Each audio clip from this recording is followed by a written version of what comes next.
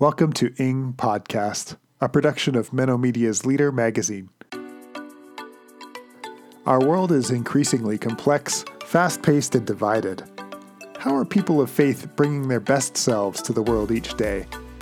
How are we leading, growing, and being as people of God? Ing Podcast is a place to share insights and stories from individuals creatively engaging the present and moving into the future.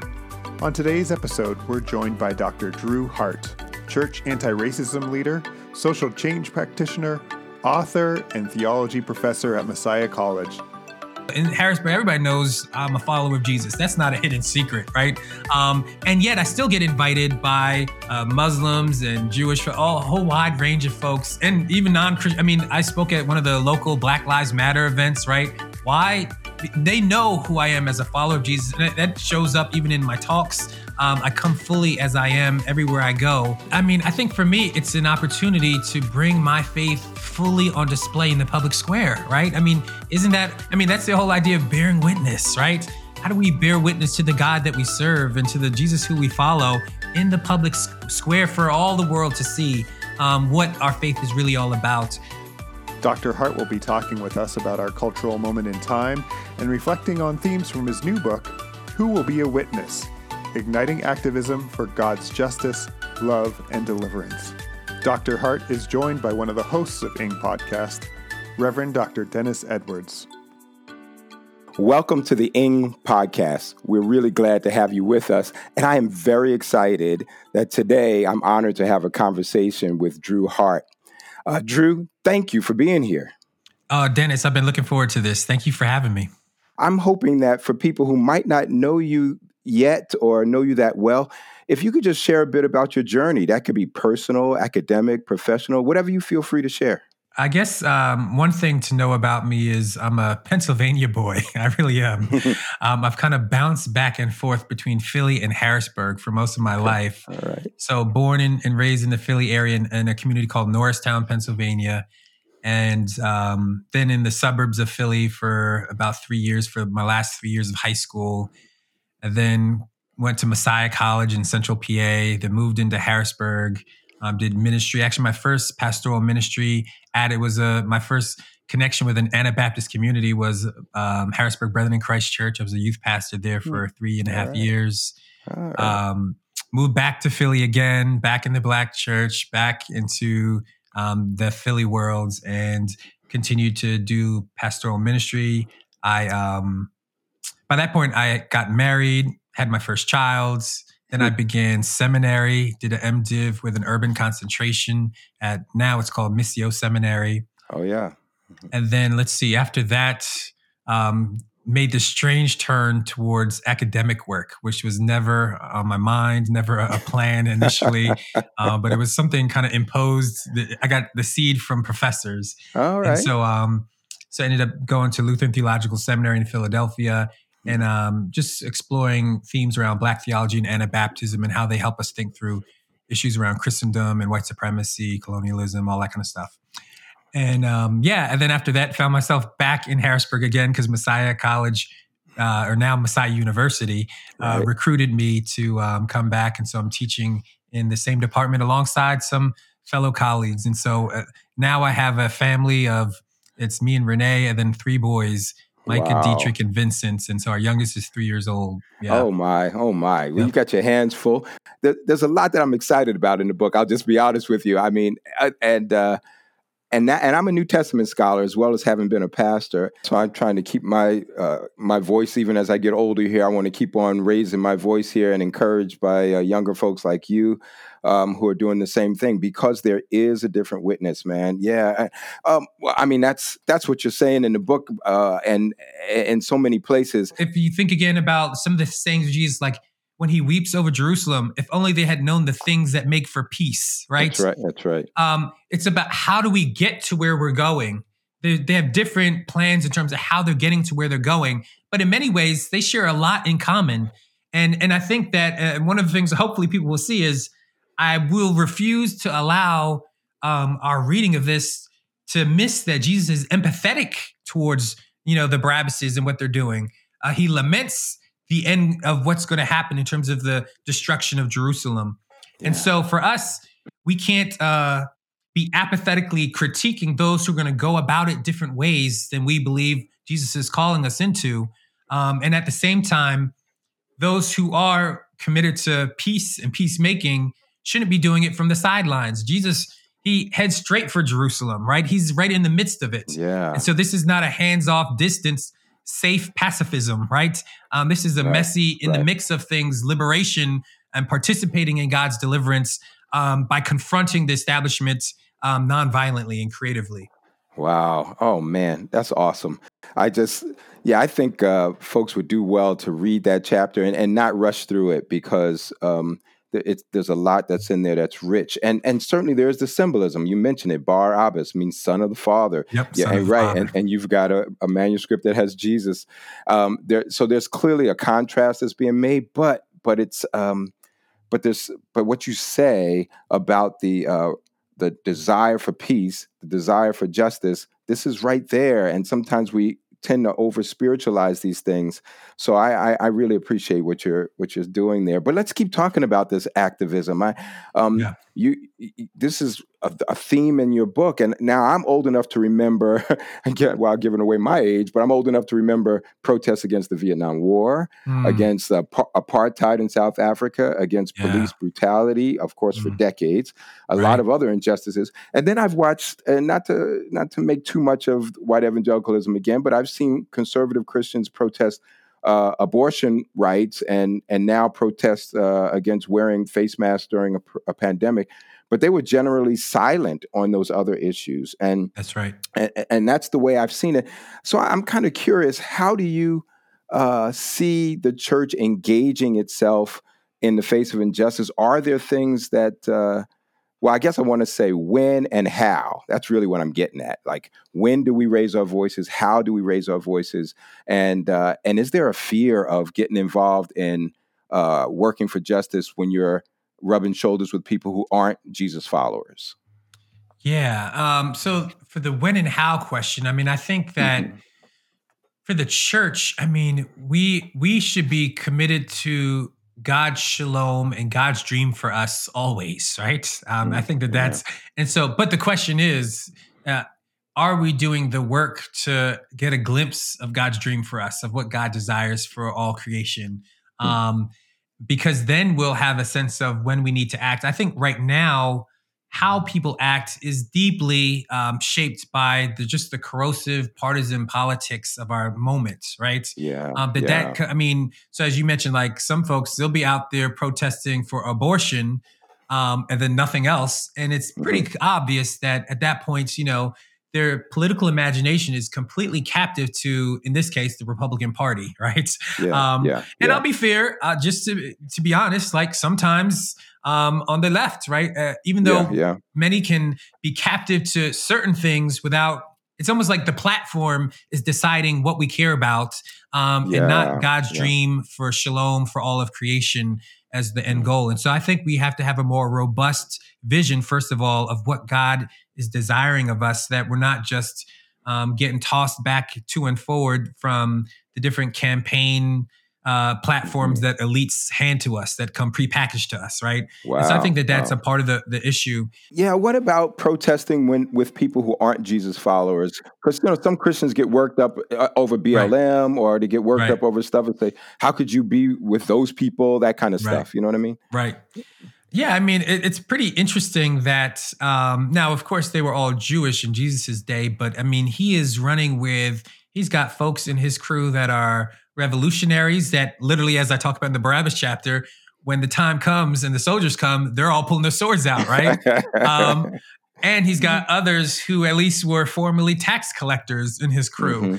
So there's a pretty interesting way in which he's bringing people together, not in a neutral way of just for the sake of bringing people together. I mean, literally, he wants to bring them all into a new way of life, a new reign.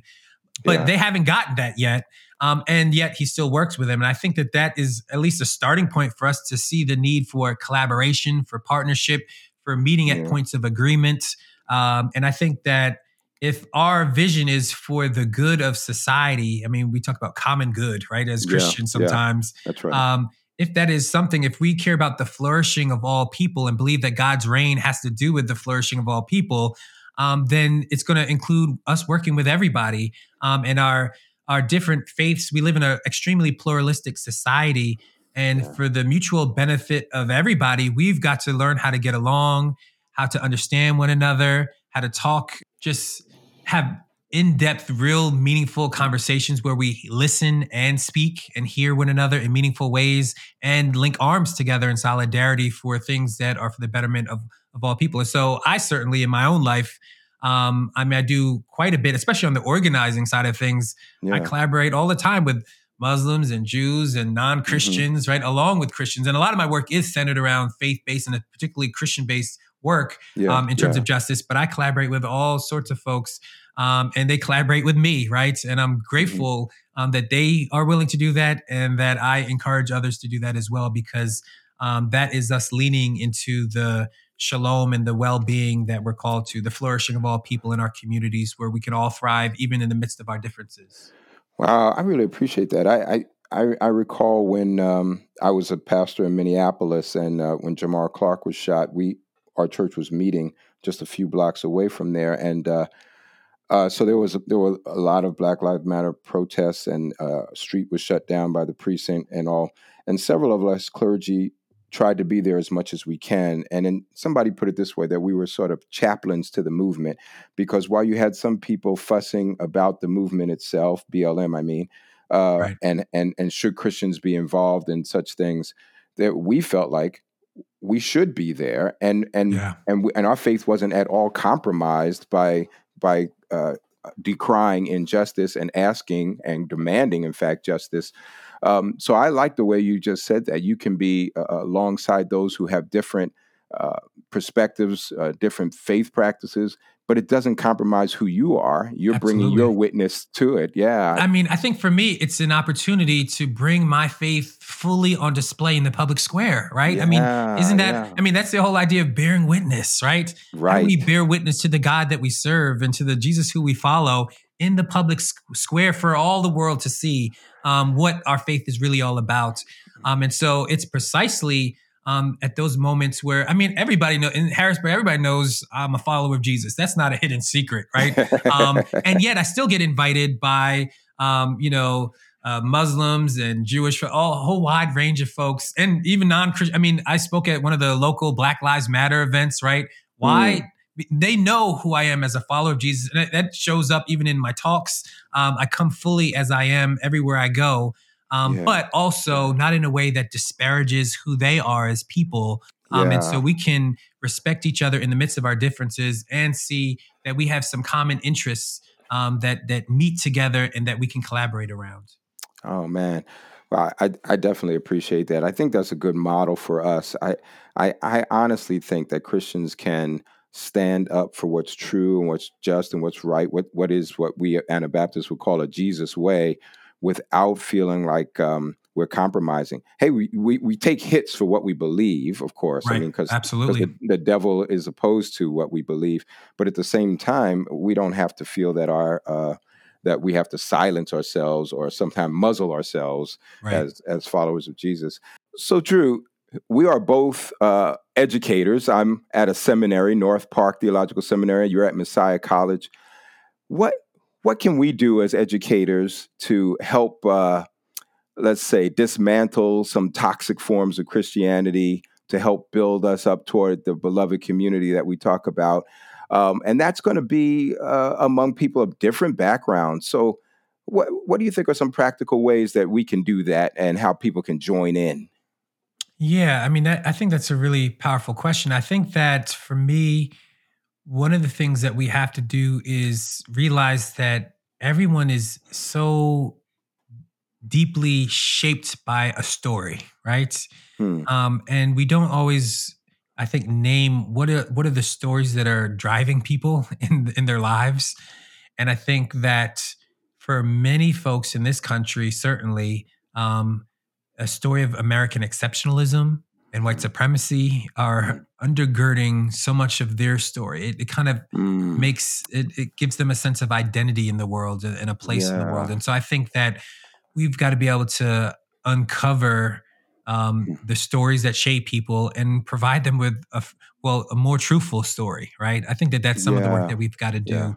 I also think, obviously, and maybe this is the more obvious answer, but that we've got to decentralize the white Eurocentric theology that has dominated our Yeah. theological imagination for so long, biblical scholarship for so long, and provide space for Yeah. other voices, other traditions, especially from the underside that see things from a different vantage point. And so I think that's Right. huge.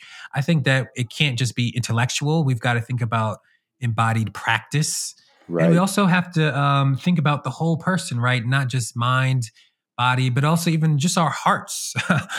This is not Yeah. just a Yeah. rational endeavor. Certainly not when we're doing theology and biblical scholarship. It shouldn't be, right? Right. Oh If you want to man. do that in another field, it's fine. But for theology and biblical scholarship, let this be Yeah. something that we're fully invested in our whole beings. And so those would be some of the at least initial thoughts I have.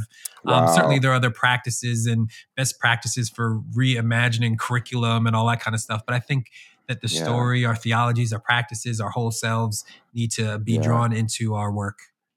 Wow. Well, I surely resonate with that. And one thing I'll say as I'm getting older now and seeing students who are studying in seminary, at least on my area, it's seminary, and I see younger, excited people who want to bring Christ to the masses, if you will. They want to be useful in God's kingdom. They're not looking to do church as usual for the most part. They're not Yeah. looking to uphold this white supremacist idea or a white Jesus. And they're happy actually to learn from people who don't represent that world. So I'm encouraged by that actually. So I hope to see more students like that. So yeah, thank you for that. I definitely think theological education is a holistic endeavor and not just a head endeavor. I want to ask about practically what activism looks like. Now I've been a pastor for a lot of years, and I've been in small and larger churches over the years, and there's a lot that's expected of pastors. So I'm very sympathetic, and Yeah. I Yeah. have a lot of respect. So what's some practical wisdom for leaders, especially in smaller churches, of what activism and maybe even community development, what that might look like as they are at the same time desperately trying to shepherd people, and Yeah. many of them have tremendous needs. I mean, I don't want people to be so overwhelmed that they don't do anything, but at the same Right. time, I don't want them to feel like they have to do everything. So Right. what do you think? Yeah. So one of the things that and I hit this especially in the introduction, and then hopefully the Mm, implications of it flow out. But one of the mm, things I would like to see is less of a clergy centric way of thinking about faith based organizing and movement mm, work, right? mm. I think that right now we kind of have this model that is really rooted in just the kind of Christendom sense in which somehow clergy have, moral high grounds, right, in society. And so we do all this clergy centric stuff and mobilizing clergy, and clergy do this and that. And I would like to see more mobilizing of congregations and less Amen. putting all the work on just the clergy as if they somehow are more holier than everybody else, right? In Yeah, some right. ways, it denies the priesthood of all believers when we kind of Yeah. orient it in such a way. And so I think that in the same way, and this is a little bit different, but I do look at Acts 6 and, the The the deacons there, we call them deacons and all. Yeah, deacons. yeah, Yeah. yeah. Mhm. And how the leaders, they empower the people to Yeah. decide and discern other leaders Yeah. within themselves. But in the same, we could think about that in terms of externally too, right? What does it mean for the clergy to not have to do all the work, but to empower the congregation to be a people of justice and to be Hmm. mobilized and organized and doing the work and partnering and collaborating with other folks? In fact, we don't always have to be the ones leading. Like, often I tell, so one of the things, I'm a part of a group called Free Together in Harrisburg. I'm a co-leader. Hmm. And one of the things that we do, our central work is how do we partner with the good work that's already happening? And so we're trying to Yes. get leaders and churches connected and plugged in with the work that's already happening throughout our city that's been going on. And unfortunately, too many Christians have had their head in the sand in terms of the opportunities that we have had to participate in God's justice. And so I think that we have to be careful that we don't just heap all these expectations on pastors as if now they have to be experts, organizers and mobilizers and nonviolent leaders. I mean, it'd be great if some of those skills are taught in Yeah. seminary, just some, Right. just Right. to orient people. But I think that it's a false expectation, and it's misses the primary role of the pastor if they have to be all things to all people all the time. Man, so well said. And I appreciate that. I want to echo that. I mean, here I am now getting to teach people full time. I mean, I've been adjunct for a lot of years, but having been a pastor, I strongly try to encourage pastors to that their job is really to help other people live into their gifts and into their calling. And when everything becomes centered around the pastor, we lose something. It might make that person appear to be, really great and holy and all, which is nice. But I think pastors are really, I mean, it's Ephesians 4, right? We're equipping the saints to do the work of ministry. So, wow, that's really helpful. And hopefully it's freeing too for pastors and not feel like they have to do everything. Yes. Yeah, that's really all good. The burnout, you think about just the burnout. I mean, the pressures that pastors are often under anyway, and often feeling very isolated in the work that they're doing. To heap even more expectations is just too much. Yeah, thank you for saying that. It does. It's burdensome. It can make folks feel guilty because they're not doing enough. I do feel a little bit funny when I see on social media people are quick to tell people if your pastor doesn't do X, then you shouldn't be there, or words like that when pastors are juggling so many things. So, but I don't want to make this just about the pastors. I think as you're talking, I'm hearing yes, a freeing message for the pastors, but a real clarion call for everybody to engage in a way that raises our voices, that puts our hands to the work. Man, that's all good. Well, Brother Drew, you say so much in here. This book is awesome. It resonates with me. I was thumbing through your chapter toward the end, even though I'm really working slowly from the beginning. But you say agape is not about sentimentality. And I say the same thing actually in my book. I called it a sappy sentimentality when people talk about love in some ways. So I think as I close out, I want to see if you could give us a word for the radical nature of love, or how you want to describe that. And maybe that'll leave us with something to think about as we move forward, or try to look at what Christianity might look like as we move from this moment. Yeah, absolutely. I mean, at the center of Jesus' teachings is the ethic of love, to love our neighbor, to love our enemies. In fact, it's said that to love our enemies is the characteristic that makes us like our Father in heaven, which is a powerful statement from Jesus. And so we've got to recover what it means to actually love others. And I think that very often what we actually see is what I call in the book a love gap. That there's some folks that we've been socialized and conditioned to not love, right? And I think every group, every society, there's folks that we're taught not to love, and that you can be apathetic towards their suffering and their hardships. And so in response to that, number one challenge that love needs to be broader. In fact, I draw on Jonah, right, as a contrast in terms of, it's confessional when I use Jonah. It's that I resonate with Jonah because there are some folks who I feel like they deserve what's coming to them, almost kind of thing, right? Yeah. I had those moments. I had those moments where like, all right, I believe in a loving God, but those folks, they need to get what's coming to them, right? And then God, it's fair to be loving towards everybody else, right? Be unconditional otherwise. And so I realized how easy it is for that to kind of creep into our hearts. And so two of the folks that have been most influential for me in thinking about love is Howard Thurman and Dr. King. Yeah. Howard Thurman helps me internally see that love is not weakness.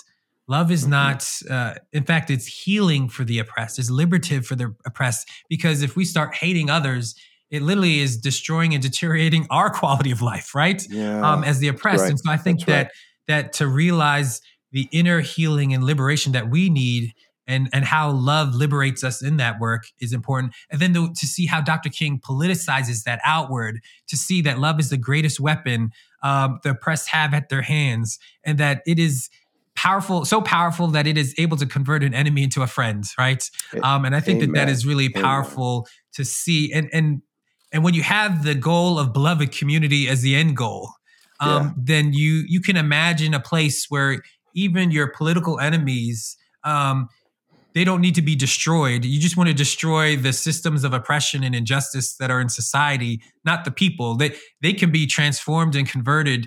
and have a place on the other side as well. And so I think it's just a really great challenge for me personally, but I think for all of us, even in this moment where I think love gets a bad rap. And I think that we don't realize its significance, that if we really want to move towards beloved community, we're going to have to engage in a revolutionary love. Amen. A revolutionary love. That's got to be the final word there. I got Coltrane in my head, love supreme. So that's good, man. Well, Drew, what do you have going on besides all your writing and speaking and all of that? Are there any projects right now that you're particularly excited about?